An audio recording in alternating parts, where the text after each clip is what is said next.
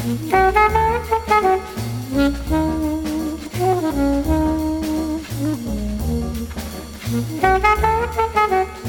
everybody, and welcome to the 40th blockbuster episode of MTG Fast Finance, the podcast that is always willing to explore new frontiers. MTG Fast Finance is your weekly podcast covering the world of Magic the Gathering finance, collection management, and speculation.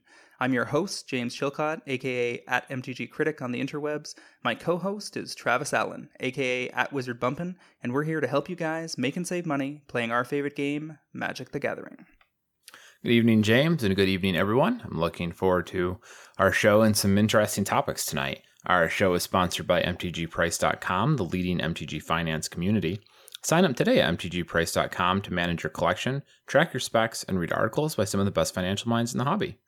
Travis, we got a little bit of a shakeup in the arrangement of our segments this week. Why don't you break it down for everybody? Sure. Well, we're running back our normal 4 segments, but it's going to... The time distribution is going to shift a little bit. Segment 1 is our top movers, where we're going to talk about the cards that have increased in price the most recently, but it's a short list this week. Segment 2 is our cards to watch. These are the cards James and I have our eyes on as potential gainers over time. Segment 3 is our metagame week in review. We're going to check in on a recent Hallelujah Frontier event. And finally, segment 4, our topic of the week is going to be the spec score. This is the article James published earlier this week that's sort of like a formula for determining the speculative value of an individual card. So we'll dive into that a little later on. So let's start segment 1, top movers. We have 3 this week. Do you want the first and the third, or the middle one there? I'll take the middle one. All right, well, we'll start out with Memory Jar from Urza's Legacy. We're looking at the foil copy specifically. Started around 40 this week, jumped up to about 60. I'm looking at near mint copies over on TCG Player, and there's only 2 left. But the market price is still at 40. Of course, with a card like this, the next copy to sell really could cost $60, $70, or $80, but they sell so infrequently that it will take a while for those market prices to update. But this is a reserve list card for those of you, I'm pretty sure, right? I'm not just making that up. Yeah, I believe that's true. Because this snuck in under the before the FTVs. Yep, it is reserve list. So, reserve list foil really popular or really powerful. So, I mean, I don't know if anyone out there is really making a lot of money on this, but I wouldn't be surprised if the price is reasonably sticky. Yeah, I think this is the kind of card you can just hold. This isn't the kind of spike that immediately floats back down. It is a card with some demand. It's not just some random polar kraken or something. Memory Jar is an utterly, utterly busted card. And the only reason it's not worth more money is because it's so powerful that in many formats it just doesn't make sense to play it. You're not going to make any friends running it at your kitchen table. So there's the supply on these has been, as with many of the reserve list cards that are actually good, has been low or low-ish for quite some time. And I think you can kick back if you've got any nice foils sitting around and wait to see where they go in the next year or two. Yeah. The whole too good to actually be allowed to be played with is probably a pretty real hurdle. Yeah. All right, what's your card? All right, so the other one that's making a big move on the foil scene would be Leovold, Emissary of Trest.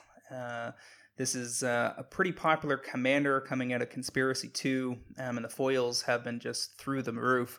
Looks like somebody took a stab at buying a significant portion of the market recently, moving the foils from 135 to the lowest posted price being over 300 for almost 150% gain. Hard to tell if anybody's going to pay that price, but even if this settles in the 150 to 200 range, that's some nice returns for whoever got in on that action. Yep, and we've seen this pop up a little bit here and there. I don't know if we've really talked about it a lot on our price increases. I think we did like 1 week prior, but it does keep floating around in the lower percentage gainers, in the 5 to 20% gains. But the non-foil copies I'm kind of thinking more of, and the foil too. So this was a huge hit for EDH players, a runaway card from Conspiracy 2, no question about that. I do find that I have to imagine that Wizards kind of knew what they had when they printed this, so I would not be surprised to see a Leovold return I guess I'm not sure where the next place they could put him is. So it might be a couple months before he comes back. But I wouldn't be surprised if we saw Leovold like twice next year. So, if you need one copy for yourself, a personal copy, I guess I wouldn't feel too bad about picking it up. But foils especially, I would be a little hesitant to get too deep on. Well, based on the fact that Duretti was in the first conspiracy and showed up in Commander 2016, then it stands to reason that Leovold would be fair game for Commander 2017, especially if his price is out of control and the demand level is high, and even the non-foils start to move. One of the interesting lessons here is that commanders that are in Commander product have trouble gaining momentum, especially the ones from the last few years, because everybody that's interested in Commander buys those Commander decks up front so that they can get the Commander. And the value this year especially is pretty good, so anybody who's a Commander fan is probably going to get all of the new Commanders, or at least the ones that they're interested in, and that means that most of the people that need it have it, and therefore it's difficult for the market to move the needle. However, when a good Commander shows up in another product, like Conspiracy 2, and that product's not on the shelf for that long or doesn't get opened for that long. I mean, how many drafts actually, this they put all this effort into building this amazing limited format for Conspiracy 2, and I question how many of us have ever actually tried it. With Conspiracy 1, I remember that the drafting action was pretty hot and heavy for a couple weeks and then just fell right through the floor. And I got the impression that leading into Eldritch Moon and Kaladesh, that Conspiracy 2 was equally underappreciated as a limited format. On the basis of all of that, that it helps explain why these foils, which are in a relatively low supply from the get-go, have been able to move so quick and so high. Yes, for sure. And, Leovold especially, because not only is he a great commander, if you're playing Sultai anything in EDH, he's very useful. So he has utility both at the helm and also just playing backup in the 99. And now there's all of these 4-color decks that are showing up, and he can fit into a lot of them. So yeah, a lot of traction for him. Just to keep in mind, I find myself coming back to Monocrypt, right? Like, oh wow, we don't have a Monocrypt for 20 years, and suddenly what do we get? 2 or 3, right? It was like Eternal Masters and the FTV. And there was a Judge promo, but I guess that was a couple of years ago. The point being is that you could suddenly find yourself with several copies in the span of a year. So don't put yourself in a position where you're going to get blown out by a reprint someplace. Yeah, I mean, it's not iconic. I mean, Monocrypt's one thing. It's iconic, and they knew it would drive demand in the products that they added it to. Leovold is very specifically for the Commander crowd, and I can definitely believe that they're willing to print in-demand Commander cards sooner rather than later so that they don't choke off the potential for people to enjoy the format. I don't think we see it twice or 3 times. I definitely think there's a risk we see it once. I don't think it's within the year because they do still plan most products, more than a year in advance, and only make last minute adjustments as necessary, as they recently had to do when they made standard longer again for Aether Revolt and Amonkhet. But I think Leovold's probably safe until Commander 2017, at which point, maybe all bets are off. Yeah, but I mean, that's still only a year, Doesn't give you a lot of time to get out, that's for sure. And it's not easy to unload these $300 plus foils. No. You'll be lucky to find probably maybe one person per GP in that room wants it, and good luck finding them.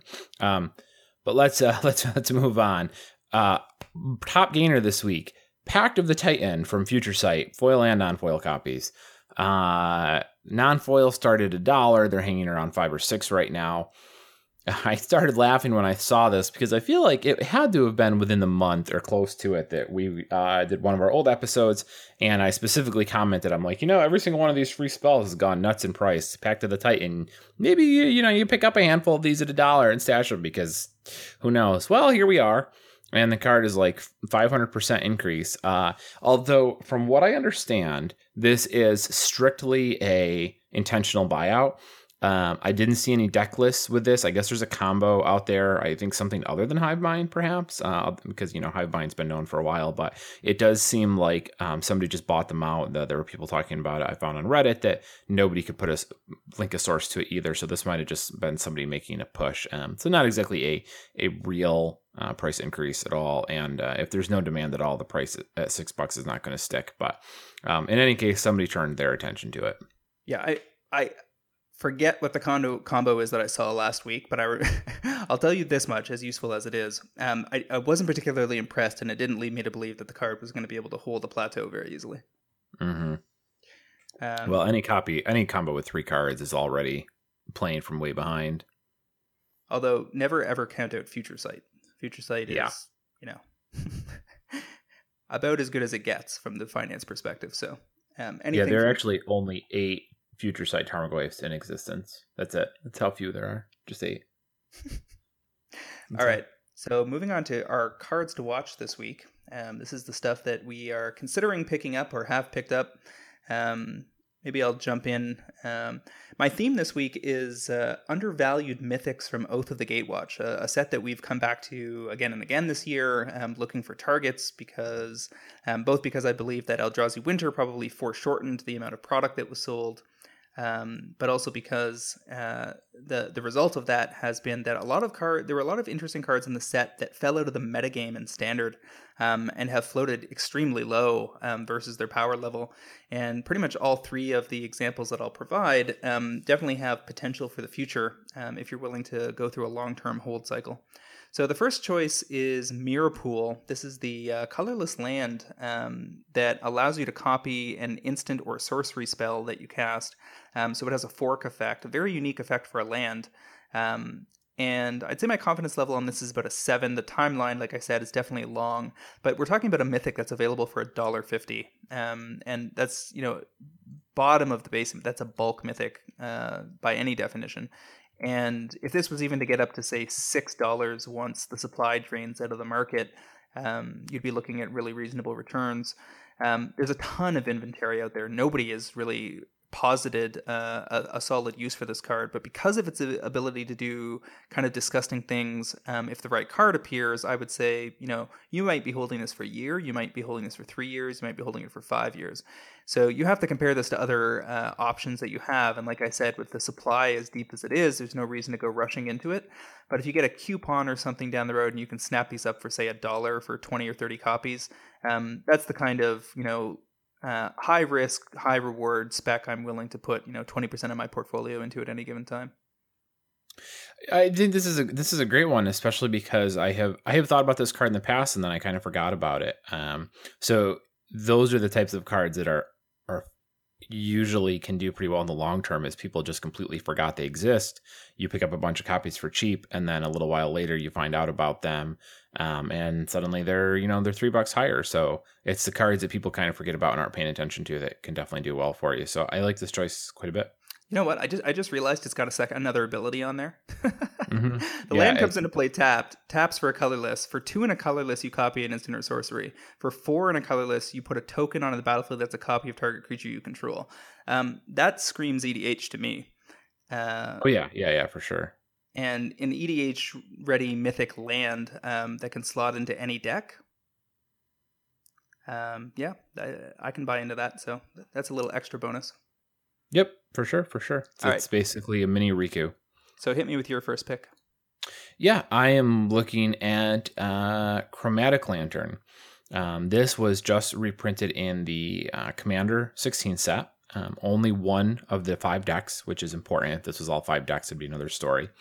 And the price has come down pretty hard, and I don't think it's probably going to bottom out a little bit more. But this has been a slow and steady gainer since Return the Ravnica. The copies kind of finally dried up for good sometime earlier last year, and that's when you saw the price start to rise.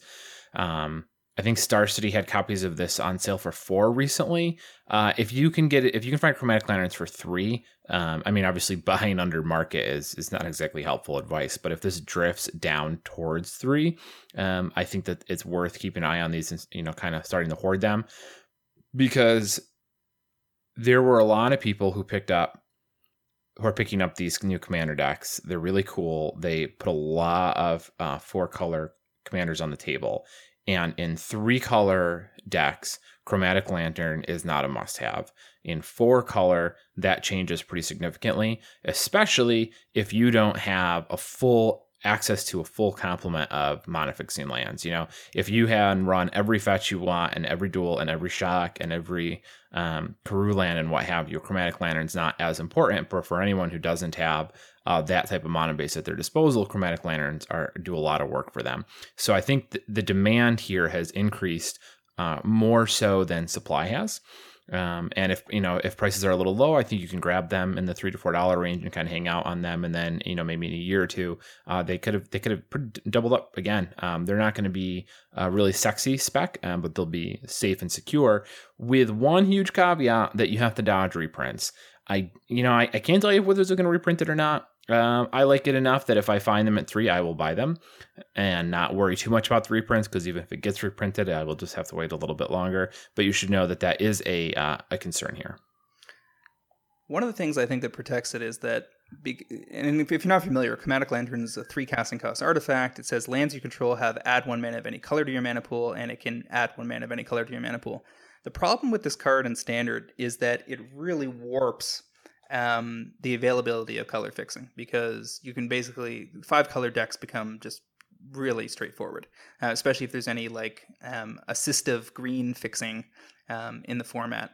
So I don't think they're in a rush to add this back into a format in a standard format, unless we go to a multicolor themed plane, which we have no indication that we are so far. It's a perennial top 10 card in EDH. As far as I understand it. And it's very worth noting that of the Masterpiece series, if you check out inventory for foil Chromatic Lanterns from Masterpiece, there's only 22 results on TCG Player. And they range from as low as $54 up to $70, which suggests to me that inventory is going to drain sooner rather than later. And the other thing about it being reprinted in 2016 is that the original foils from Return to Ravnica, barring a standard reprint that I don't think we're getting anytime soon, especially given that this card has just now been made available again to Commander players, so they're not really in need, and they're the primary audience. So on that basis, the foils for the regular copies being as low as $14 looks crazy low to me, because this was a card that was at 20 or 25 in the regular foils prior to the inventions showing up, and there's only 30 results of those foils.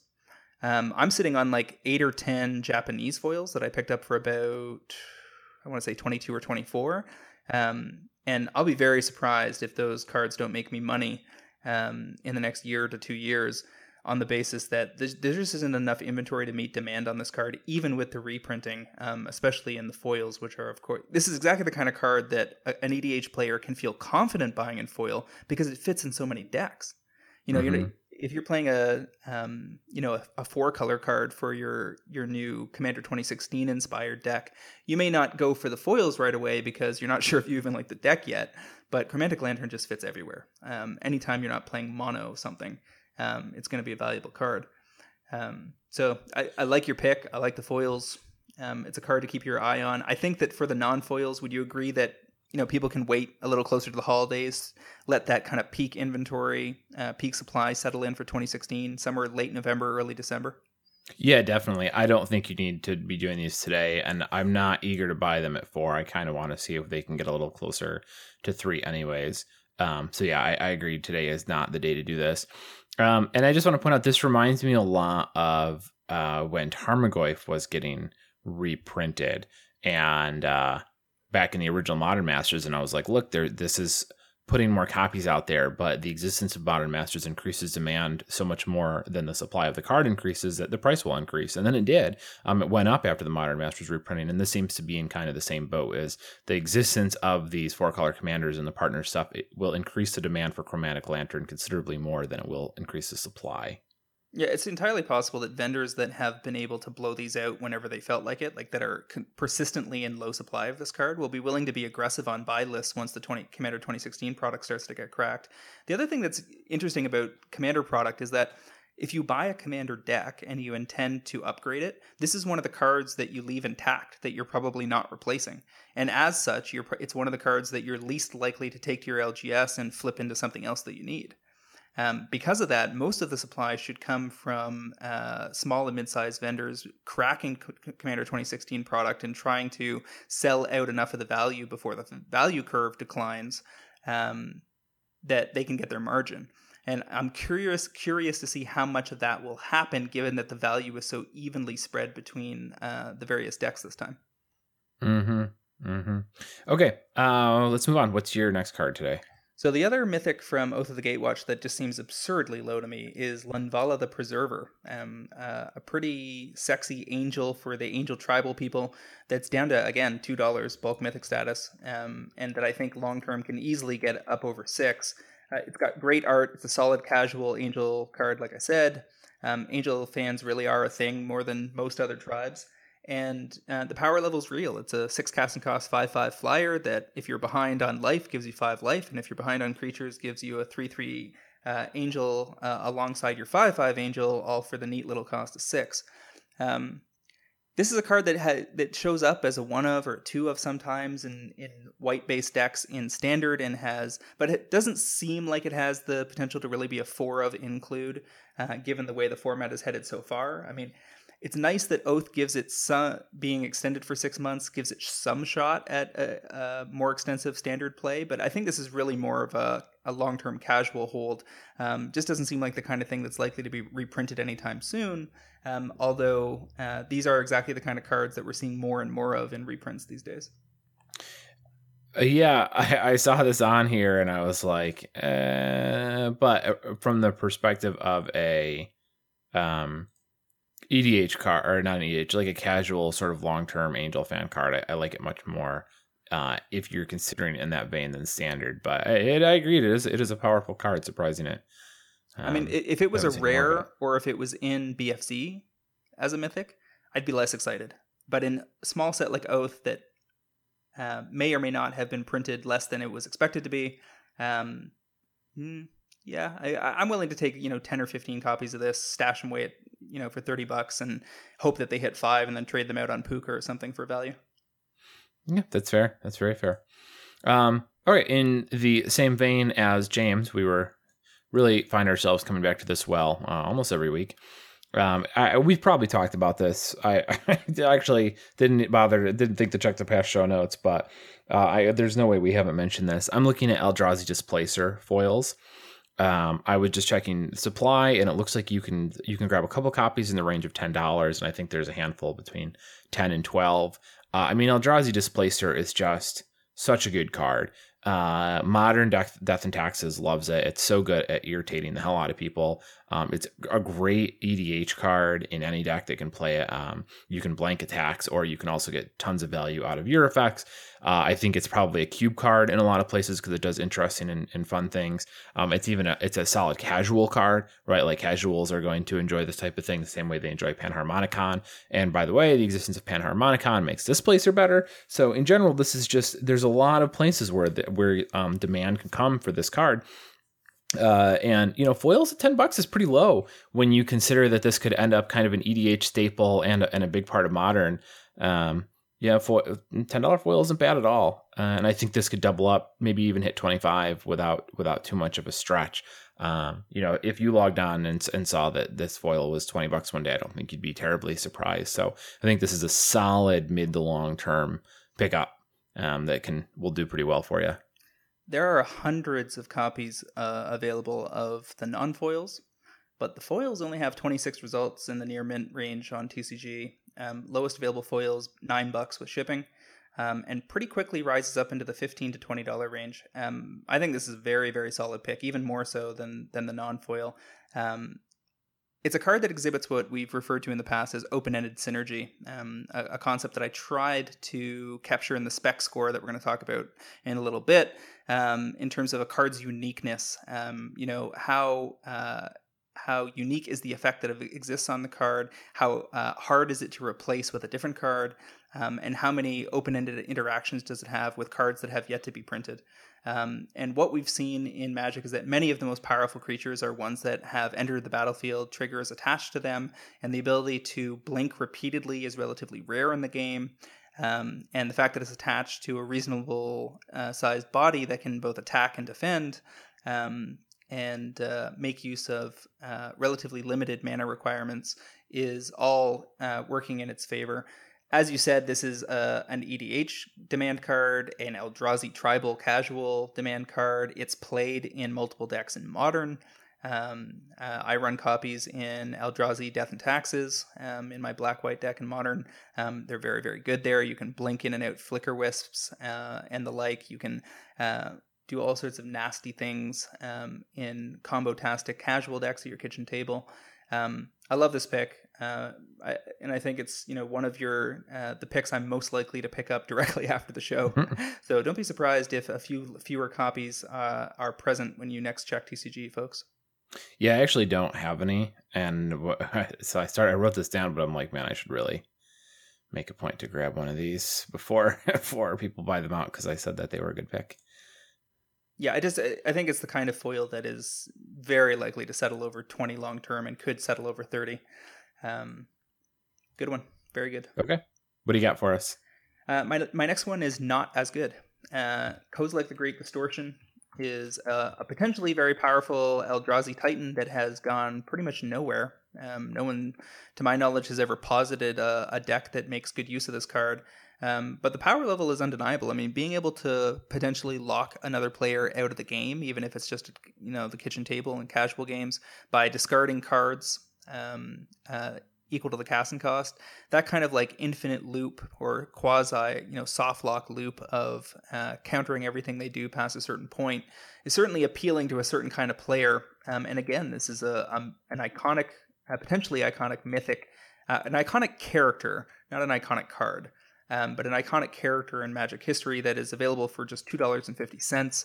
It could easily be an $8 to $10 mythic down the road. Again, no huge rush. There's plenty of inventory out there, but it's worth noting that the foils are holding a 4 times multiplier, which suggests that there is some demand for the card. Yeah, I was a big fan of this. God knows how long ago. It has fallen a bit since I last talked about it. I still got all my copies just hanging out, but I still do like the card quite a bit. We're still talking about a huge, awesome Eldrazi that does cool things. And, I'm not expecting this to really turn a profit within the next year. But I do think that as long as this keeps dodging reprints, this will eventually get to the point where you're going to be happy you would pick these up. And you'll be like, damn, I could have got these for a couple dollars, and now they're 10 or $15. I don't know how long it'll take, but I do think we'll get there. Cool. I think that's a pretty good roundup for this week. Let's move on to Metagame Week in Review, our third segment of the week. Not too many super important mainstream tournaments that we need to review this week. So we're gonna take a look at the brand new Frontier format results out of Japan. For those that are not yet in the know, Frontier is the latest in a long line of kind of user-generated formats. Frontier's cutoff point as a constructed format starts at M15. So you get basically M15 and then Cons block and then Origins and then everything that's in current standard. And I think we both agreed, Travis, that this seemed like a fairly strange format when we first heard of it. Yeah, I mean, at the very least, the cutoff seemed semi-arbitrary. Everything about this seems almost semi-arbitrary. Yeah, apparently the decision point was they cut it off at the hologrammed cards. That M15 is basically where we come into the little holograms that are at the bottom of all of our Magic cards these days. I don't know if that was because Japan has experienced an influx of counterfeits from China or what the bottom line is, because we haven't had a chance to interview anybody over at Haruya. But it was odd to me that they didn't go back as far as, say, Return to Ravnica, which from a card supply perspective would seem to me like the kind of the modern era of Magic, the era beyond which boxes are readily available and have not really gone up in price much. It didn't seem at first glance to be a format that I would be particularly interested in, but a couple of people at Face to Face Games here in Toronto, which is a very vibrant LGS, probably one of the busiest in North America, couple of people I know there said that they were going to be running tournaments on Tuesdays, now Wednesdays apparently, and had asked if I had any thoughts. And immediately it struck me that you could put together some kind of like disgusting 4-color Panharmonicon deck. So I went ahead and threw that together and went to a tournament last night and was happily surprised by how fun the format is, at least so far. Hard to say this early on in the game whether the format, like so many formats, will devolve to into a very rigid known set of tier 1 decks. But so far, the particular card pool that they've selected seems to be yielding some, very new and outlandish strategies. And last night in the 4-round tournament that I played against Mono Red Goblins, which was kind of a pretty similar to the standard Stalwart from about a year and a half ago. Then played against Blue Red Spellfist Monastery Swiftspear, which was played similarly to like an In-Fact or a Death Shadow aggro deck. Played against a Black-White Control deck that had a whole bunch of pieces of the puzzle once they had 3 years worth of removal to draw from. And played against a Green-Black Elves deck that leverages Chord of Calling and Shaman of the Pack to do massive damage out of nowhere. Games were fun. Fast sometimes. Mid-range and control also seemed like viable strategies. Did you take a look at that list from the recent tournament at Harayuya, Travis? What jumped out at you as interesting? Well, yeah, sorry. I've got a couple thoughts about this. I want to start out and say that I'm extremely skeptical of Frontier, and I'm not saying that from the perspective of this format doesn't look fun or interesting or anything like that. I am only skeptical in the context of profitability. We're talking about a form, Return the Ravnica Forward has had sort of an abundance of supply relative to older Magic cards, which is very important when you're considering, speccing on stuff, and M15 Forward excessively so. So there are a lot of these cards floating around out there. Manus Riders and Siege Rhinos. I mean, just like tens of thousands of them. So the number of people that would need to be playing Frontier in order to see any meaningful gains on nearly any of these cards would have to be dramatic. I mean, like, it would need to be Wizards sanctioned, essentially almost modern replacement in order to really start to push the needle on this stuff, aside from all but a very small handful of mythics that are basically just good anyways, and this will just give them a bump. Getting that out of the way, the format looks really cool. It looks like there's some really interesting stuff. I don't think it's quite ready to have people to really. I don't know if it will withstand the test of time. If you had a pro tour for this, I think you'd kind of grind out the best decks pretty fast. But just as like a casual, fun local store type of thing, I think it's really cool. I noticed how much Jace is out there. Which is one of the very few cards I think you could actually see a price movement on in response to Frontier, simply because Jace is good. And we're talking about Jace Vryn's Prodigy. He's good in a lot of places. He's powerful in Modern. He's useful in Legacy and Vintage for whatever that's worth. He's got other homes. So, this little bit of added demand isn't going to hurt a card that we already, James and I have said that we kind of like. Beyond that, it's pretty mid-rangey so far, I think. Mid-rangey to control-ish. This Harajuku event, we didn't see any real aggro. I kind of wonder if people are probably still at the point where they're more interested in just playing, making wild stuff rather than just building a honed and tight, really aggressive list. I wouldn't be surprised to see some of those that are popular, but there's some cool stuff going on in this format for sure. And I think the surface so far has only been scratched.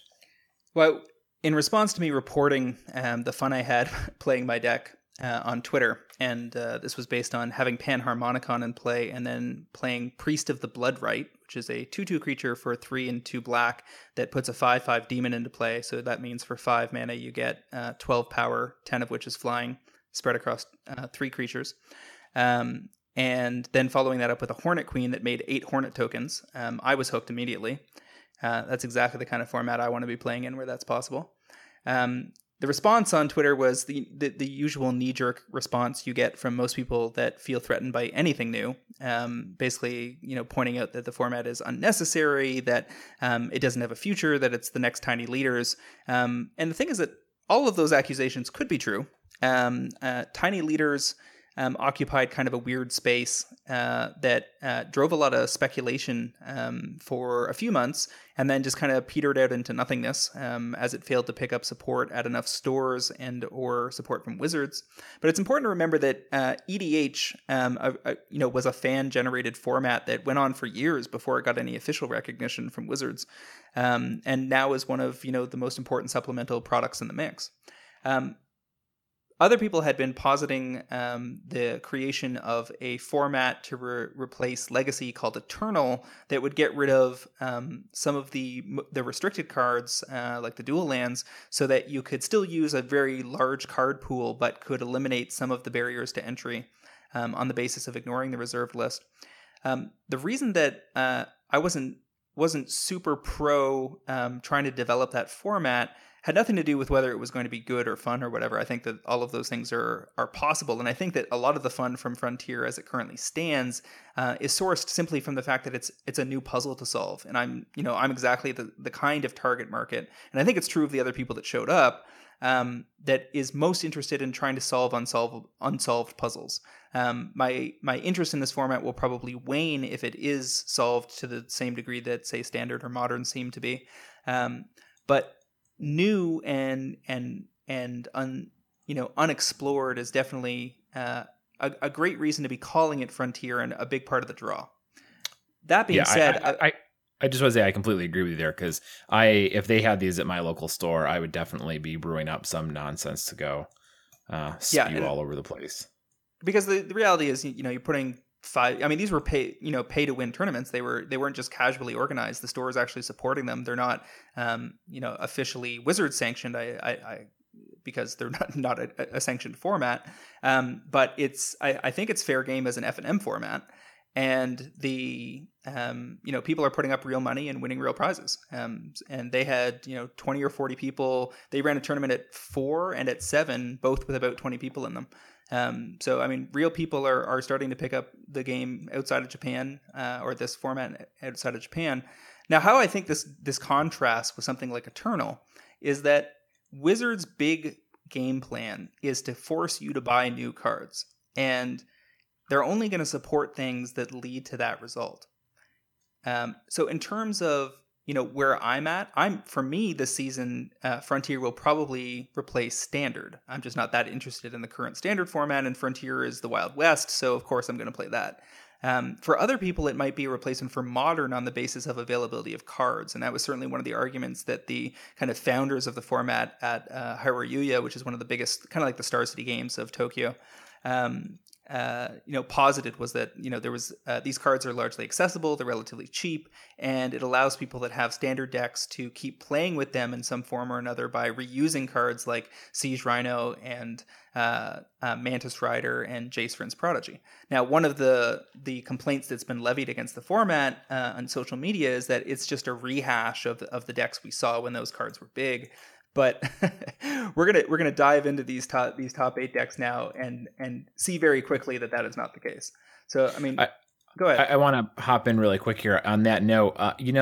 When you start out with a brand new format and the first step is, okay, well, I know what was good here before, so now I will try and replicate that success somehow. So I knew that Mantis Rider Siege Rhino was good, so I'll start there and work from that point. And it takes kind of time to dig in and really for the format to figure out who it is. We saw this when Modern started too. Yep. So the fact that you're going to see familiar lists or kind of familiar strategies is just kind of gives you a jumping off point. It takes a while to find the Grisham brands. They're not going to be week 1 lists. Well, and the other angle that people need to be aware of is that when you're talking about replacing Legacy and having this massive card pool, every new set that comes out sells less product for Wizard and gives you less fresh blood for the format, because the proportional amount of cards in any given new set that can hit the power level of a card pool that big is so much less. And that was part of why I was skeptical about Eternal. in that it just doesn't meet the goals of most players. It will not necessarily drive sales for new sets, and the availability of cards will still somewhat be in question. The thing about this format is that even if it starts relatively familiar, it gains access to new cards every time we get a new set. So I mean, it's open. It's like an open-ended standard that started 3 years ago and will continue to march on. And eventually, give it enough time. Who knows what 10 years from now looks like. But give it enough time, it would approximate Modern anyway, because it will catch up. Enough old things will get banned from Modern, and I'm certain that within the next 2 to 3 years, on the outside, Modern will be curated further. It will be manicured. Some old sets will be lopped off or something just to hit the refresh button. No matter what happens with Frontier, Modern is going to need a refresh at some point. It is overall a format that can be in a very healthy place, but requires effort and curation, careful curation, to get to that point. And who knows? Looking at the first place deck, though, I mean, we see the potential of this format to give us new and exciting things. I mean, this deck is running 4 Fairy Miscreant. This is an Origins Fairy 1/1 flyer, basically a flying men, if you remember as far back as Arabian Nights, that draws you a card if there's another Fairy Miscreant already in play. That's not a card we've seen played anywhere. I think somebody probably played it at some point in Standard. Not that I recall. I mean, I didn't say they had success.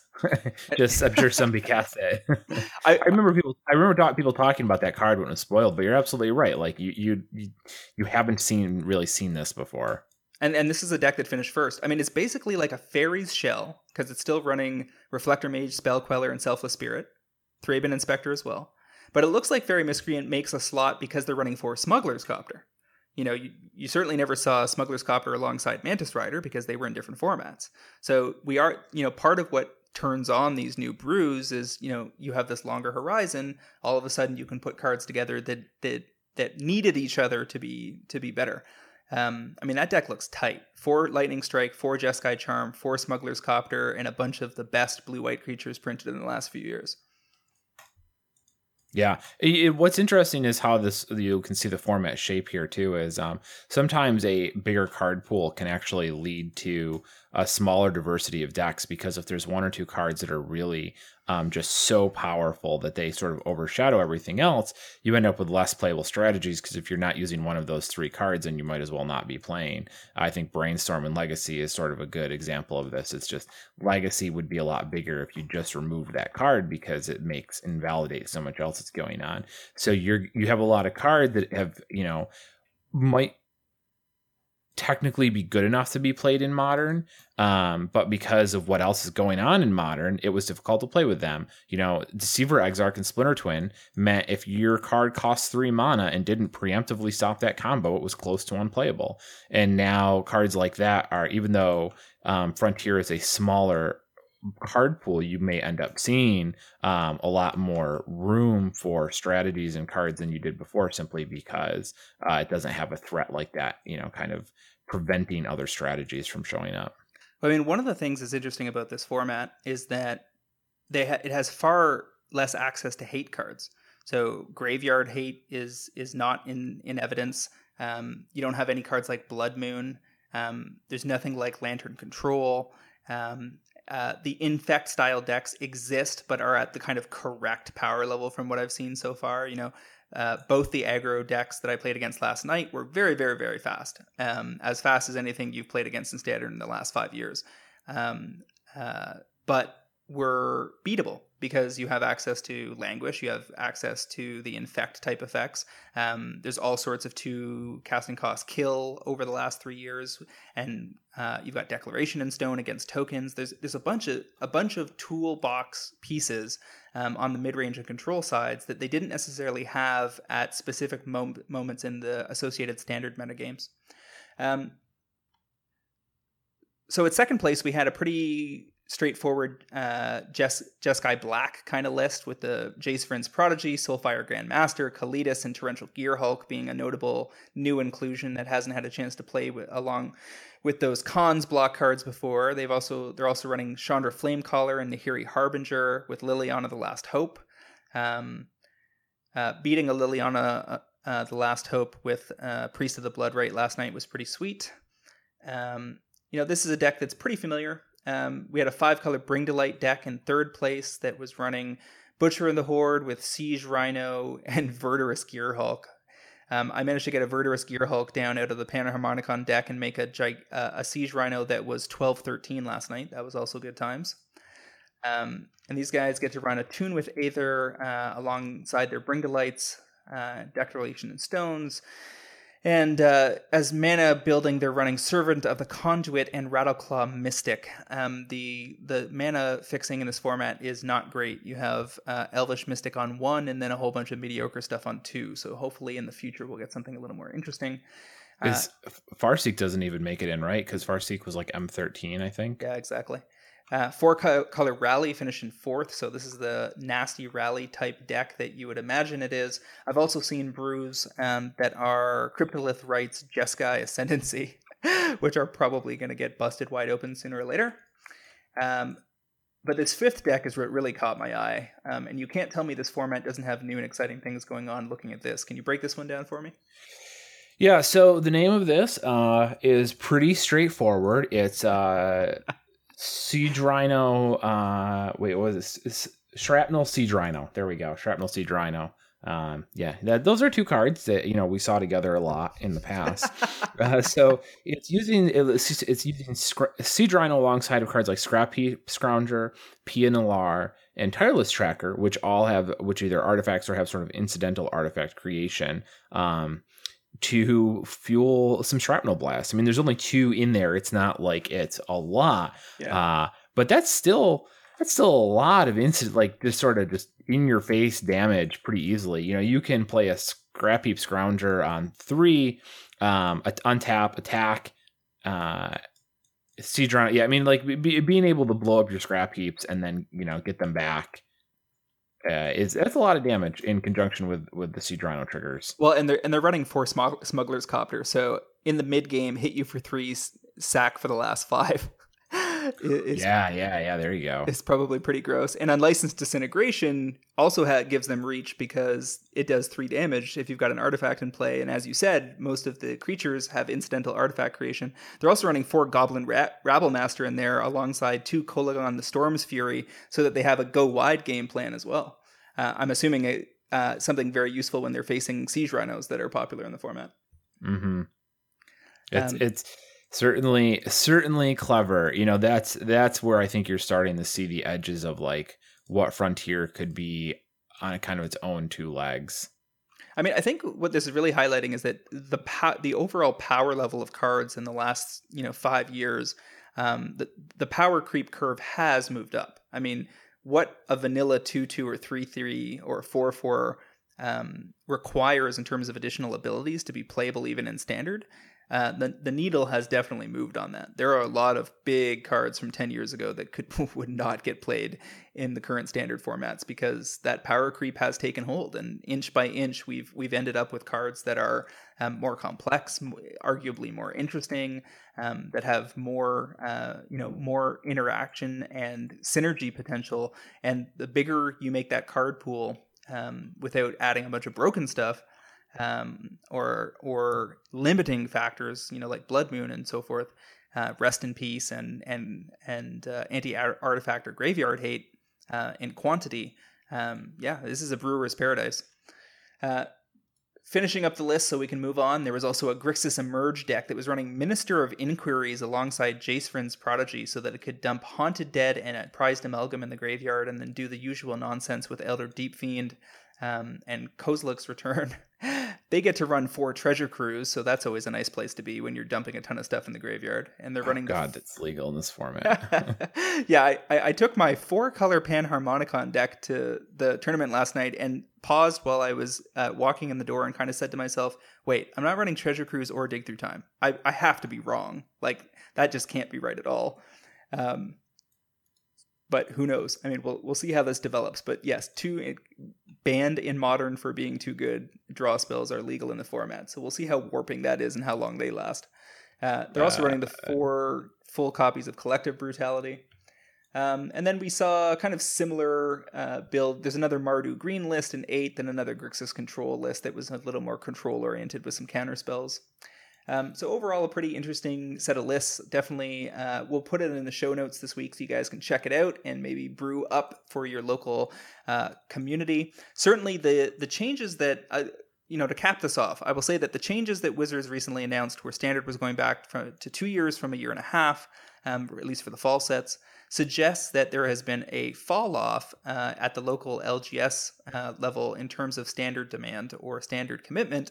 And if you are in one of those communities where your LGS have been having trouble pulling people together for Standard, you might want to reach out to some of your fellow players and see if anybody's interested in Frontier instead, on the basis that you guys all might have decks lying around from years past that you can put to good use. And then, send us some feedback and let us know what you think of the format. Yeah, I'd be curious to hear if other people are really liking this format as much as it seems like they could be. I also have to imagine that Treasure Cruise will get banned eventually because Monastery Swiftspear is legal, and I'm pretty sure those 2 cards are enough. As long as there are other cards that cost 1 blue and 1 red, you're probably going to get there with that being busted. Yeah, we'll see. All right, so that wraps up that segment, and for our 4th segment this week, we're going to dive into a fresh topic. There's an article that I posted over on mtgprice.com this week called Spec Score. And the premise that I was running with this new article was basically to try to establish a regiment for evaluating speculation targets in Magic the Gathering. So the article is called Speculating on Magic Cards, Introducing Spec Score. And where I'm headed with this is to interact with the community to try to build out a way of creating a loose scoring system that can give you, not with scientific precision, but to point you in the right direction when you're comparing multiple specs that you have on tap, to make sure that you're considering all of the angles on the card in question, and to add some rigor to your card selection and commitment process to figure out how to best allocate your resources, the expectations that you should have for a given spec, and to get better at identifying speculative targets early on by taking a look at patterns that are consistent through cards that have spiked in the past. So the article's pretty long. I don't think we're going to get through the whole thing today, but maybe because there's 11 different attributes to consider, and each are worth a little bit of conversation. But maybe I'll give an overview of the attributes that are being considered, talk a little bit about the scoring system, and then maybe we can look at a handful of the first attributes and maybe double back on this next week. So sure. Spec Score is composed of, as I said, 11 different attributes that you should look at when considering a speculation target. And in no particular order, they include the rarity of the card, the current inventory levels of the card, the power level of the card relative to other cards in the formats where it is relevant, the casting cost of the card, and that includes, in the case of something like a Treasure Cruise, the real casting cost or the true casting cost, the cost that you're going to pay, not the one that's printed on the card. And so when looking at cheating cards, that becomes relevant. The color intensity, meaning how many different colors, and that would include the colorless symbol that the Eldrazi from last year made popular. The number of copies played when the card is played, the number of formats that it's played in, and their relative importance. The uniqueness of the card versus other cards, the current price versus its potential based on the other things you know about it, the recency of the last printing, and the number of printings, and in the case of foils, the number of foil printings. Does that sound like a reasonable list to you, Travis? Yeah, I thought you did a great job with your first outing here. And I say first outing because you said that you'd planned on kind of revising and editing it. So using your words here, not mine. I think you did a great job in capturing a lot of the concepts. Some of them are pretty straightforward. Stuff like rarity doesn't require. There's not really a lot of subjectivity in there.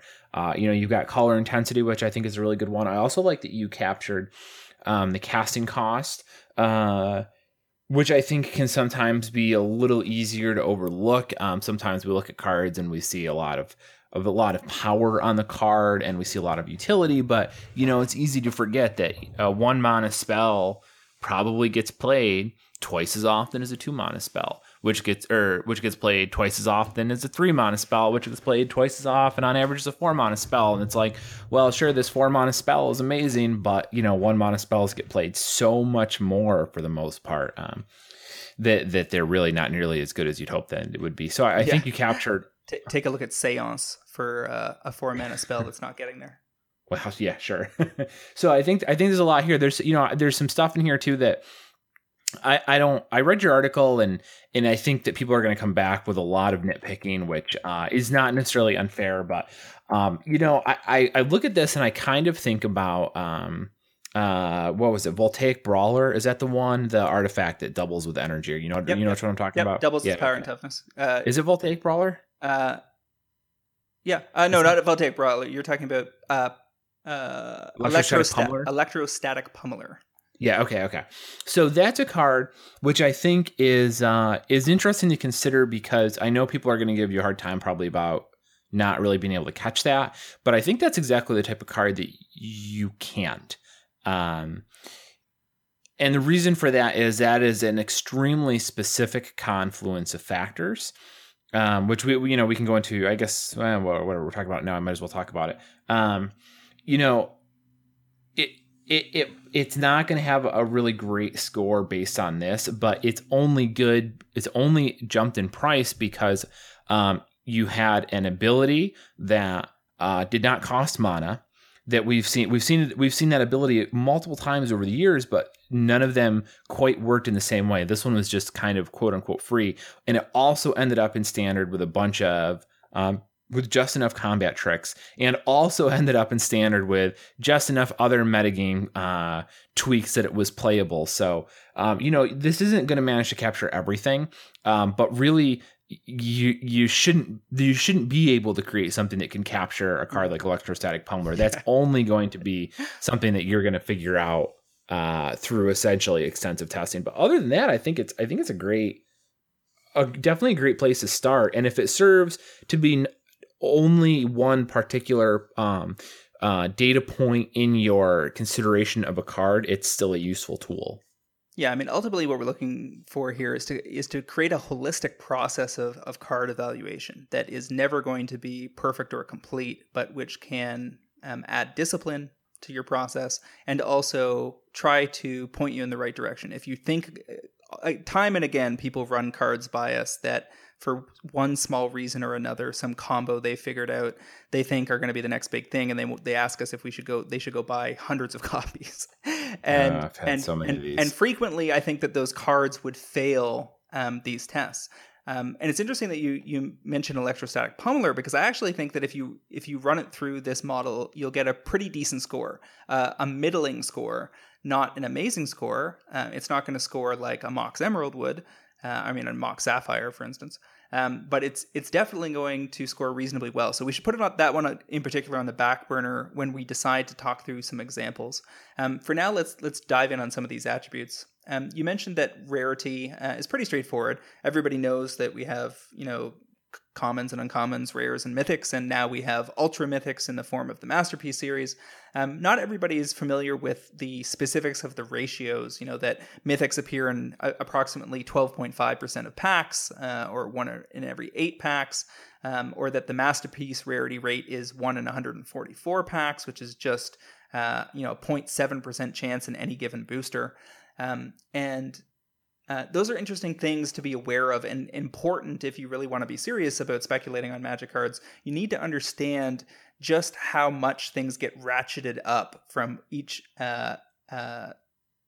rarity level to the next. And also understand that, for instance, Masterpieces have prices that are actually far too low given the true rarity of those cards and what that suggests about your ability to unload cards that are, say, over $50. Much easier to catch a ascending star at the $5 range and unload in the $20 to $25 range in standard than it is to, say, grab something at 100, ride it to 350, and then sell those. The reason for that is that as we we deal with every day in the agency world where my day job resides, there are very distinct price points in the Western market that define people's willingness to spend money.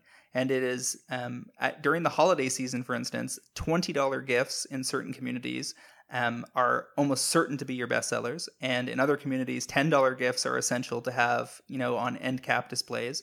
And you're going to have a much harder time moving $100 or $300 products.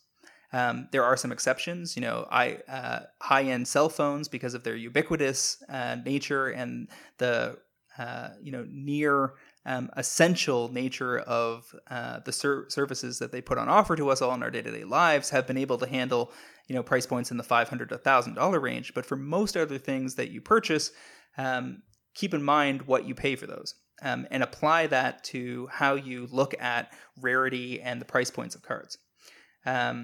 So we're in this model, in the spec score model, we're assigning points based on the value of the attribute that we're talking about. And sometimes we give negative points if it works against you, and sometimes we give positive points. So for example, super mythics, things like expeditions, judge foils, and masterpieces, we give 15 points for that rarity. We give 5 points for a mythic. For rare, we give nothing. And on uncommons, we give -10, and commons -20.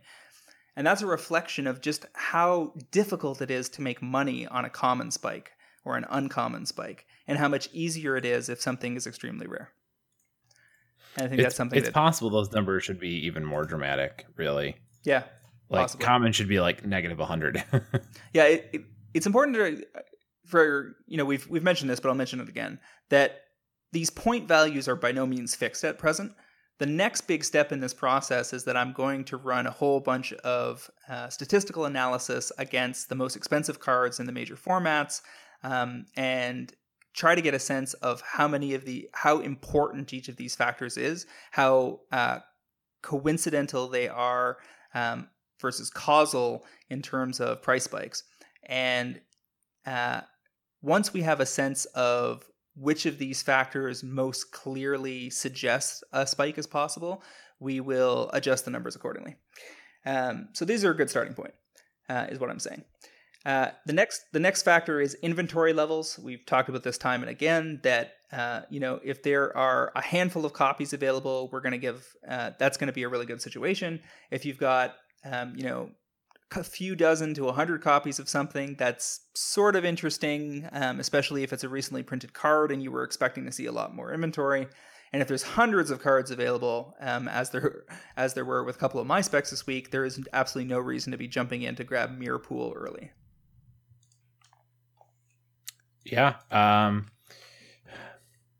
agree. And some of these, I'm kind of thinking about it now. Do you think it's possible that there should be sort of an identification of which ones are more important than others? Like, do you think that, for instance, color intensity or casting cost is more important than like recency of last printing? Yeah, and I think that once we run the statistical analysis against the various factors and isolate those, then you can go back and say, okay, we know that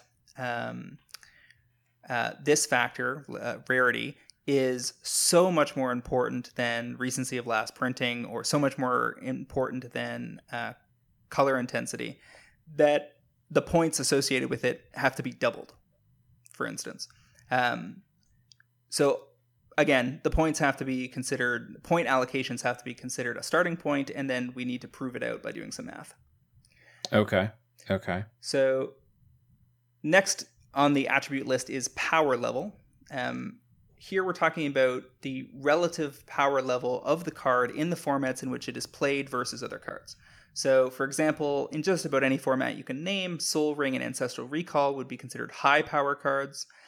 We give those plus 10 points. A playable card, just your average card that's good in the format where it was printed, like Incinerate or Fleecemane Lion, a particularly good creature or a particularly good removal spell that's in the right point on the power curve, but better than other things in the format. We don't give any bonuses for that. That's just, that it's playable, good for you. If something is extremely low playable, like or low power card because it seems insanely unplayable. Something like Codex Shredder, which showed up in Lantern Control and blew people's minds when it was completely unplayable pretty much everywhere else. We take 10 points away. And that's meant to reflect that some of your outsider specs where you find some, random obscure combo that you have to build the entire deck around, and who knows if that deck will be any good. That should count against you when you're trying to evaluate your spec potential. Yeah, this seems like one of the spots that's going to be the trickiest to kind of come to any conclusions on is the power level, because that's, how do you rank a card like like Electrostatic Pummeler or some of these sort of more corner cards, or Mishra's Bauble, right? Like what that is a place where there's definitely going to be some room for judgment to come in a greater fashion than you see in some of the other areas. So one of the ways that I've tried to address these, some of the attributes that are definitely not math based and are relative and contextual, is that we go with smaller increments of difference, and we start with the assumption that any card you're considering, for instance, in power level, is probably just playable card 0 points. And both the cards you mentioned, I would argue, are in that power band. Whereas something like a Treasure Cruise or a Dig Through Time, a card that is so powerful it may be banned, gets a high power bonus. Unless it's played in a format where everybody knows from day one it's likely to be banned, in which case it probably gets a negative. And then all the other, 90% of cards ever printed are in that low power band, which are very unlikely to take off, except in very specific scenarios where suddenly their power, quote unquote, is unlocked by synergy with some other random card. Mm-hmm. So yep, I think that's a good way to put it. It almost seems like it could be theoretically exponential too. Like Dig Through Time is just so dramatically better than other stuff. It's in its own tier. I guess that category in particular seems like it will take some time to really figure out. Probably need to it'll take several iterations, I think, before you kind of start to get a feel for where cards should land. It kind of reminds me of almost like the Richter scale for earthquakes, right? Where like a 7 is a lot more than just one more than 6. Yeah, exactly. So one of the ways we're going to handle that is some of the subjective stuff. When we build the spec score calculator, and that is incoming functionality for mtgprice.com that will be installed on every card details page alongside the vendor pricing and the price history data for the card, we will have a spec score displayed. And for the subjective elements of the spec score, you'll be able to basically click the parts of the interface and add your ratings. So if you disagree with the power level that people have voted on for the card in question in the formats in which it's played, you can put in your own rating, and all of that will be averaged over time, so that once a card's been out for a while, we have a pretty firm consensus on some of the subjective stuff that isn't absolute, but at least gives us a pretty good sense that the score is coming from a place that has been vetted by the community. That works. So one of the other things we're looking at is the casting cost, obviously one of the biggest determining factors. If you want a card to be playable in a lot of formats, especially older high power formats like modern, but also legacy, vintage, etc., then the casting cost in pretty much every format except EDH will be strongly determined, a very strong determining factor in whether or not the card is a decent spec. Obviously, cards that cost 0, like lands or moxes, have the greatest potential because the 0 casting cost things can fit into almost any deck, so it gives you a much wider variety of decks that can bring the card to the forefront. Interestingly, though, I got some good feedback the other day, because the way I set this up was that 0 casting cost / lands was 10 plus 10 points, 1 to 2 casting cost was 5, 3 to 4 was a 0, no bonus, and then 5 plus was -5. And Travis, what do you think of splitting 1 and 2? Is the difference between a 1 casting cost spell and a 2 casting cost spell so great that they should have their own tiers? I could see a marginal difference. I mean, I guess the question becomes, what granularity does the score start to matter? So, for instance, in the article, you run through an example that comes out with like a 62 or something like that. How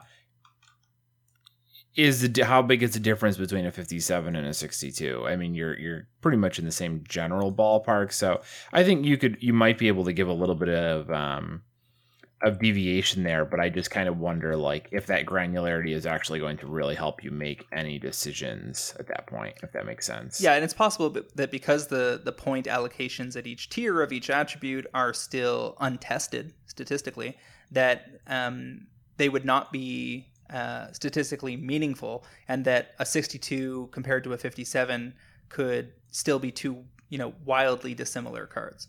So that's part of why it has to be run through that regression analysis or whatever ends up getting done to figure out where the allocations will be most beneficial. I mean, there's a huge difference between a Monastery Swiftspear on 1 and a Monastery Swiftspear that costs 2. For sure. So I think that I would probably end up testing it out, assuming that the tiers are different for 1 and 2. So I think that's it's an evolution of the model that is already sitting right with me, that it needs to be made. Go ahead. I would say, I guess I just kind of thinking about it. I guess the gap between 1 and 2 really is pretty dramatic. You're right, not Grimflayer. Monastery Swiftspear on 2 is a very different card. Even if you give it a power and toughness, it's much worse on 2. Especially when you're talking about like modern or what have you as a format of interest, because that is a difference between being able to play multiple copies a turn earlier, which can really start to add up. So yeah, I guess that is a pretty impactful component of a card. I mean, it's also like saying Lightning Bolt versus every other 2 casting cost Incinerate clone that we've ever seen. Right. Yeah, so that's probably correct. That feedback from the user was pretty helpful.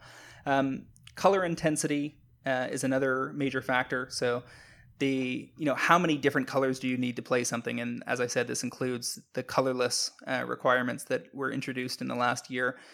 Clearly, something with no color or a land that isn't necessarily color dependent would get plus 10 points. A 1 color plus 5, 2 colors, now you're not getting any bonus. That's a 0 pointer. 3 colors is minus 5, and 4 colors is minus 10. Would you think that maybe the penalties for 3 and 4 are too little? Is that another case where likelihood of play is even worse? God. I'm not sure. Possibly. I think it is worth thinking about. It almost seems like the single color, 0 color is a reasonable pickup, whereas 4 color should be a humongous detriment. Like 4 color should hurt a lot more than 1 color should help, I guess maybe is a way to think about that. Because 4 colors, I mean, God, where are you ever casting that? Yeah, and there's a reason we have very few 4-color cards in Magic. Yeah, in fact, there's only 10, right? Well, and even in the Commander 2016 product, which I think some people expected to be like a plethora of forecasting cost spells and all sorts of craziness, like we just didn't get that, because not only does that really mess with the color wheel and kind of render it inoperable, it just doesn't make for good play because you get stuck on mana so much more frequently. So I think that maybe minus 10 for 4 colors is too little. Maybe it's supposed to be minus 20. Something definitely works. I think you just group 3 color plus, because honestly, 4 colors is virtually irrelevant. And I don't see 3 colors really behaving any different than 5. I mean, part of that depends on what format the card is played in and how good the fixing is in that format. Because when you have fetch lands and shock lands, we've seen repeatedly that 3-color cards are just fine. I mean, Khonsa Tarkir block with access to excellent color fixing led to 4-color decks being kind of the standard in that format. And certainly in Modern, there are benefits to playing 1 and 2 color decks, and having Phyrexian mana available certainly has twisted things through the abuse of both Mutagenic Growth and Gitaxian Probe. But yeah, I think there's a couple of different angles that need to be considered with color intensity. Well, that's one of those things when I talked about like electrostatic pummeler, that can be difficult to assign a really good number to because it's a perfect point. Khans of Tarkir, 3-color card, sure, no problem. I'll play multiple 3-color cards of different sets. Whereas, standard right now, it's like, get out of here with that, or other formats, Theros block, like, you kidding? You barely wanted to play 1 color. So, it's one of those things where like you can kind of put some numbers on this, but it will require some judgment from the person doing it to understand like, well, if I'm thinking about this card in a standard perspective, how much of a penalty is 3 colors relative to normal, for instance, to average? Yeah, that's a very good point. So actually, we only have a couple more attributes to go through, so let's just fly through them and then we'll move along. So copies played, obviously, is a very major factor. If they're only playing 1 copy or 2 copy in the deck, I subtract points 5 and 15 respectively. And then 3 copies gives you +5, and 4 copies is the full +15. Do you think that this is perhaps a tad redundant? Simply because a card that costs 4 mana is probably not a 4 of, and a card that cost like it's so much easier. The casting cost and the power level are sort of going to capture that quantity played. Like that's why the low casting cost is important, because you can play a lot of copies, where it's really difficult to play a 7 mana card. Now, when you think about something like, I don't know, the Treasure Cruise doesn't work. Some expensive spell that sneaks in because it's part of a combo like Gristlebrand, the model falls apart a little bit because he's a very expensive card, but you are never, and you're not cheating his cost either like you are with Treasure Cruise, but you're never actually paying full price with him. But I guess, and you see him played as a 4 of very frequently, even though he's expensive. But I do, and I'm not saying this wrong. I'm just kind of thinking about it out loud. Like maybe quantity used is sort of redundant when you look at a combination of like casting cost and power level type of thing. Yeah, that's possible. I mean, those two together could be strongly predictive of copies played, and because of that, you might not need copies played in the model. Definitely worth looking at. It's interesting that you mentioned Gristlebrand, because I would argue that his casting cost is 2 in this model, because that's the cost he's most frequently cast for. You could argue that maybe it's 5 if you're talking about Through the Breach and Show and Tell, and average somewhere in the middle there to come up with your number. It's definitely not 7. His default casting cost, and his color intensity therefore would not be considered to be 4 black either. You would consider it to be almost colorless based on the way that he's cheated. That he's only ever played when he's cheated into play means that you can treat him as a different kind of card. I suspect, however, that regardless of whether those two factors contribute specifically to copies played would be my guess that when we run the math, we'll find that it is one of the strongest determining factors in the potential for a spike, because quadruple demand is just simply mathematically much more important than a singular demand. And one of the reasons that I like specs that are not, I like non-commander specs much better than commander specs generally, is that any given commander deck only needs 1 copy of a card. And the only time that I change my mind on that is if it's a card that every deck I'm building for commander wants, something like a Chromantic Lantern. Now we're in very interesting territory, because potentially they want more than 4 copies of the card. It's potential that some of these EDH players own 8 or 10 copies of Chromatic Lantern, which would certainly help explain why no one can ever keep them in stock.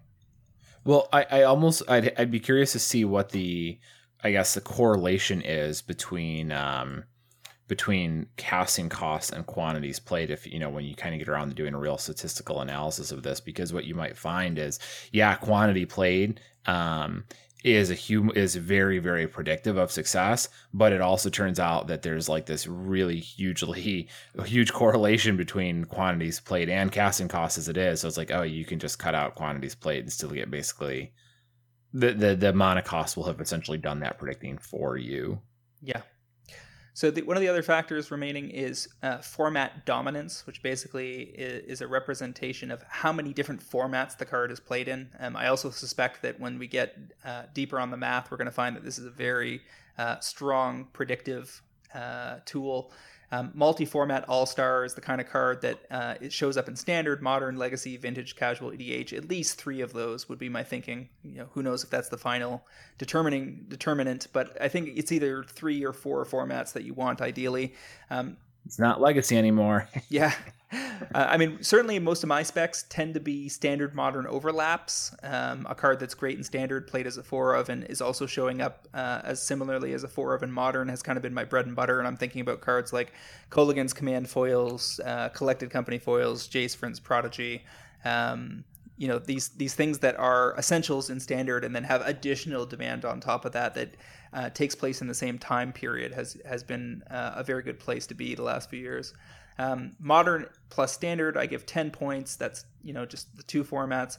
Modern or Standard is 5 points. And then it gets a little wonky. Like I was thinking like old cards that are EDH or Casual staples are plus 3 points, but plus 10 if they're foil because old foils are so rare.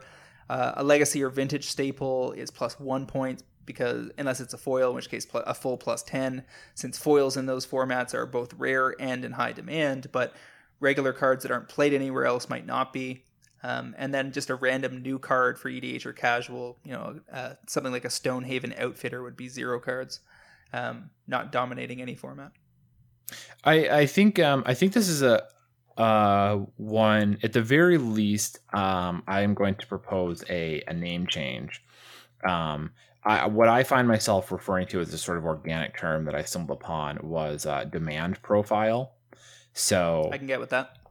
Kind of just thinking about who wants it, why do they want it, type of thing. And I guess when I use it in my articles, it tends to be a little broader than what you're looking at here. So when I talk about the demand profile, a lot of times I'm referring also to the quantity that the deck plays.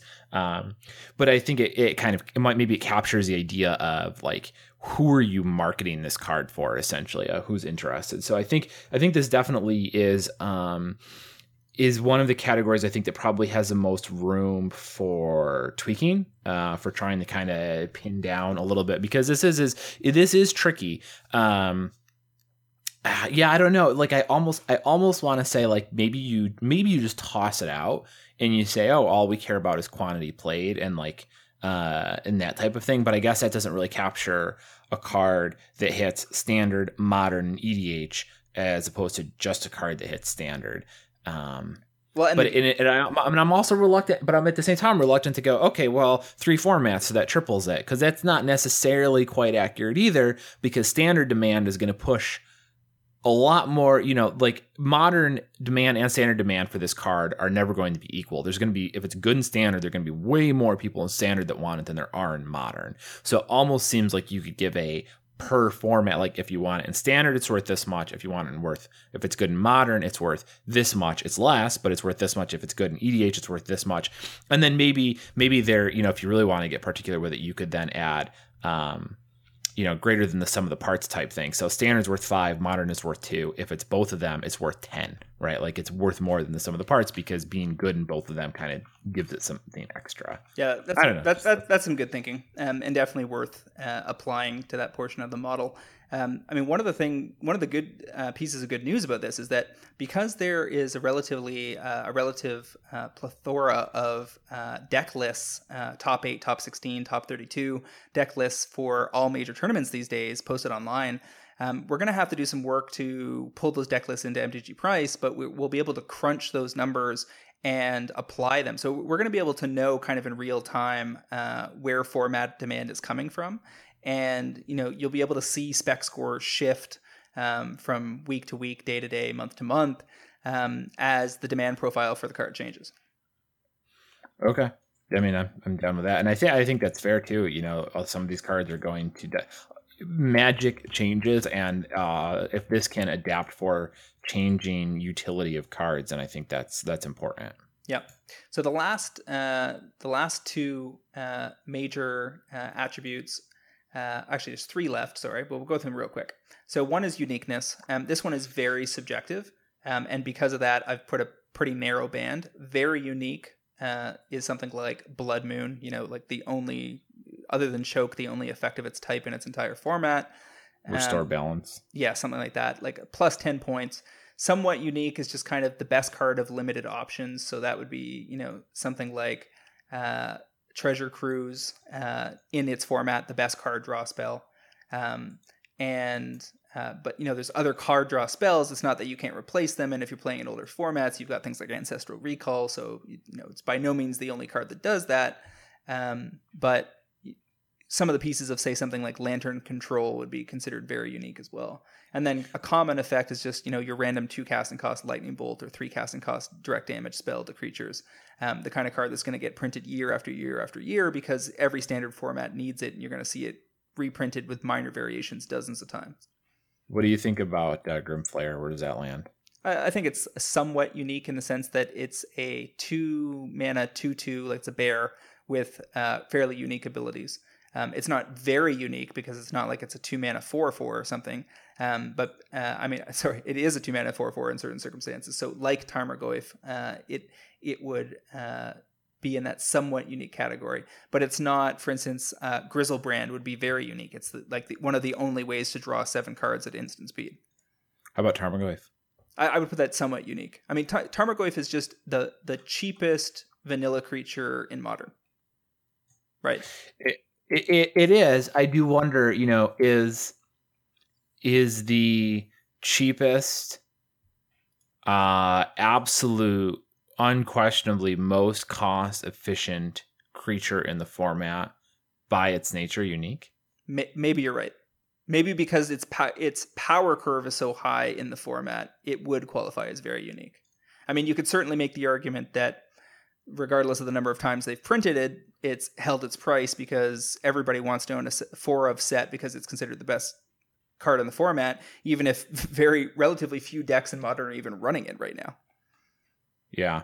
I mean, I don't know. I don't say these to say like I think you're wrong. It's more just like I'm kind of thinking out loud. I think that this is a good example of where subjectivity comes in, and somebody who plays Modern day in day out is going to have a very different opinion than random speculator X, especially if they've played with Tarmogoyf. And it's also a little weird because there's some definite like conceptual overlap here with power level. But uniqueness is trying to get a sense of, is this a card that's the only card of its type that does the thing it needs to do? So I'm thinking here of, right, some of the pieces in Infect or Gitaxian Probe or Become Immense, or some of the pieces of Lantern Control that have to be those exact pieces. Ensnaring Bridge and Lantern Control, the deck doesn't even exist without the card, right? So if the card gets removed from the format, that archetype is pretty much dead because they can't stop people from attacking them while they set up their long-term combo. And so, Ensnaring Bridge is very unique. Only cards like Ghostly Prison or Propaganda have even approximated the placement, the role that card plays in the formats where it's good. Mm-hmm. So then we have current price versus potential. I wrote a whole bunch about this in the article, but it basically boils down to this. Where is the price of the card versus the highest it could be given what else you know about it? So when we were talking about Electrostatic Pummeler, when it was available for like 75 cents or whatever, that would get a high rating here because it's a rare that we know can hit $5 or $6, but most rares sit in bulk rare status somewhere around $1. And in standard, heading into a Pro Tour, that can be a really nice ratio to try to exploit if you're convinced that the card is going to be in evidence and do well. Alternatively, a card that like Chandra, Torch of Defiance, is going to get negative points for being at $60 before it ever showed up in a standard deck. That's going to count against a card like that because there's no meat left on the bone for you to chew on. Yeah, I think this is quietly perhaps one of the most important factors on here because it doesn't matter how good the card. It doesn't matter if every single one of the other factors lines up. If the price is already too high, then there's nothing left to do. Like, yep, turns out this card was good, but it's too late now. It's almost like this exists at a level above all of the other ones because, like, you essentially you figure out your score, your spec score for the card, and then you go, okay, I know that it's a 55. Now, how much does it cost and how much do I think it could cost? And that will sort of get you. And then, you're essentially making that decision at a different level than I think you are like, uniqueness or casting costs. You know what I mean? Yeah, I mean, I've got 3 or 4 favorites here that I think are going to pan out when we run the statistical analysis as being the best predictive factors. But little point in anyone getting their panties in a bunch or arguing with us over it until we see what the math says. At which point, we will absolutely be adjusting the model. I think everybody needs to look at this as a living, breathing thing that they can contribute to help advance the thinking around speculation. Which, a lot of, one of the reasons I did this was because I just kept hearing from MTG Finance people that it was impossible to speculate on cards or that it wasn't profitable. And since it is for me, and I'm very honest with myself about my failures and track everything very accurately, and I know that it is, and I know that it's worked for you as well. And I know other people that are not as vocal as us, but are making even more money. I wanted to see if, not that we could bring science to the equation, but that we could bring regiment and logic. And I think that if everybody contributes a little bit here and there, and we run the numbers on this, again and again, and then put together a model that evolves as things shift. The announcement of masterpieces, for instance, would have forced an update in the rarity profile of the model. We're going to get somewhere. I think we will. So the very last thing here is the recency of the last printing and the number of printings. So I consider these to be kind of like two sides of the same coin, but they are a little distinctive. I take away points, obviously, if you're currently in print. If you're 2 to 3 years old, that's kind of average. No points for you there. 3 to 5 years, you get +5. And if you're 5+ years old without a reprint, you get 10 points. And then on the number of printings, 2 printings is 0 points, 1 printing is +5, and 3 or more is -5. So the number of copies is sure, that's fine. I'm a little curious about the thinking behind the recency of printing, because you're giving, am I understanding this correctly, that you give more points the older the card is? Is that correct? The older the last printing was. So what led me to this thinking was, think about pain lands, things like Brushland that everybody expected to see in the Commander 2016 product once we had some of the lands revealed.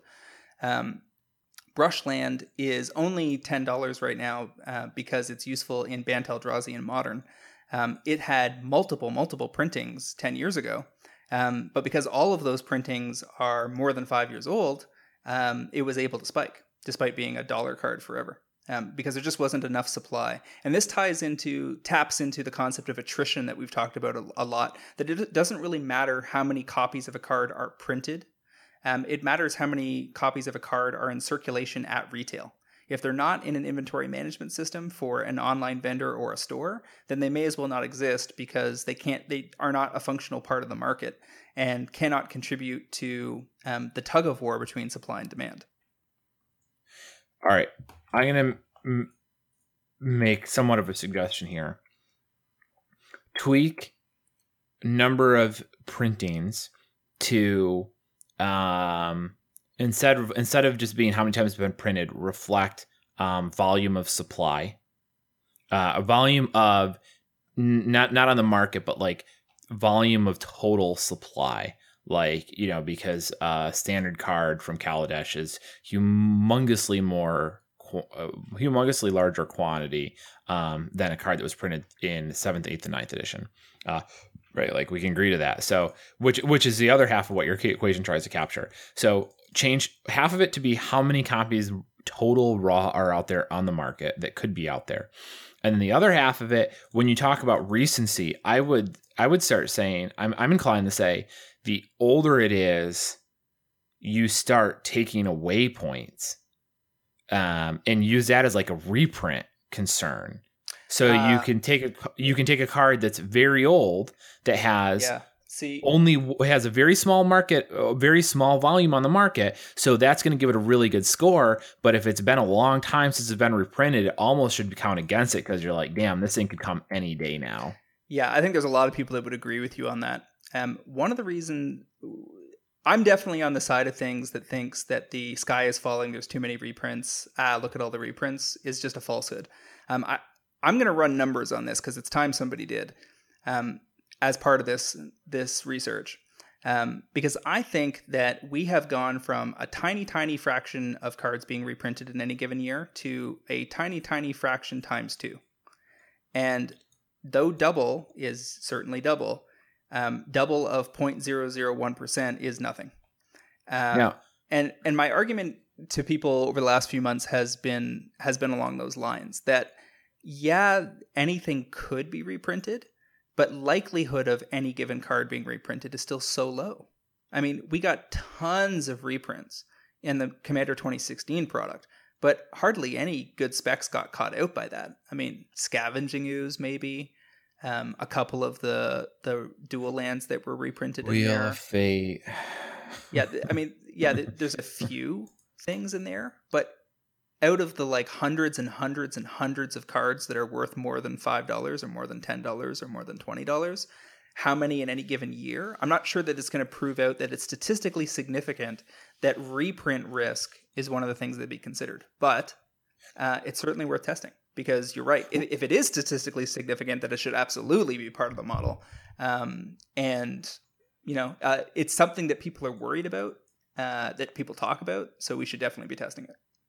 Well, yeah, and I mean, if you come to the conclusion, like if you kind of look at the numbers and you say, okay, it turns out this really doesn't happen with enough significance to be important, and that will kind of live outside of the model, and people can use their judgment based on what they know to make decisions of how important that should be per card. That works. That's fine by me. I would also, when you get to doing that, I would consider. Measuring the number of reprints is irrelevant. Measuring the number of reprints on cards that cost certain number of dollars, I think, is a much better scale, because they could print a set that's a complete reprint, but if not a card in it was worth more than $1, then it didn't matter, right? If none of the cards were worth more than $1 before they reprinted it, then it hardly matters. Whereas Commander 16, which has 4 reprints, but they're all really good. We're all otherwise really good spec targets. That matters tremendously. So just, I will throw in that caveat that there has to be some consideration for how you're measuring the impact of a reprint, or what you're counting as a reprint, I guess. Yep. That's worth trying to factor in for sure. So we spent a ton of time on that. I apologize for anybody that was hoping for fast finance this week. Sometimes we do run long when we've got something interesting to talk about, and we hope that you guys will agree that this was an interesting subject. We've got a bunch of, I'm going to do some research this week, some preliminary statistical analysis to try to figure out which of these factors are most coincident with, for instance, the top 100 cards by price in Modern. And try to come back with some data on that, and then we will talk about what are some of the findings. We'll do some sample spec scores during the next episode, and then open the doors for other people to put up their hands to try to contribute their own thoughts and ideas, potentially some math if we falter. Let's work together and try to get a better methodology in place via spec score for evaluating your Magic speculations. Oh man, I can't wait till our picks of the week have to have a spec score column.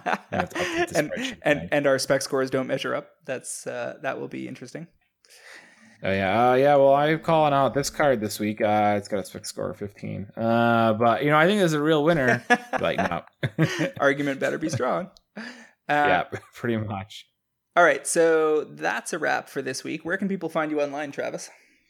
Well, I'm on Twitter at WizardBumpin, BUMPIN. I write every Wednesday at MTG Price. My article went live today, if you're listening to this on the day we recorded it, which you're probably not really. And I also do the webcast MTG or Cartel Aristocrats most-ish Mondays. Cool. And you guys can find me, as always, on Twitter at MTG Critic, as well as via my weekly articles on MTGprice.com, including an ongoing series that I'll be running on SpecScore. You can find the most recent article on MTGprice.com.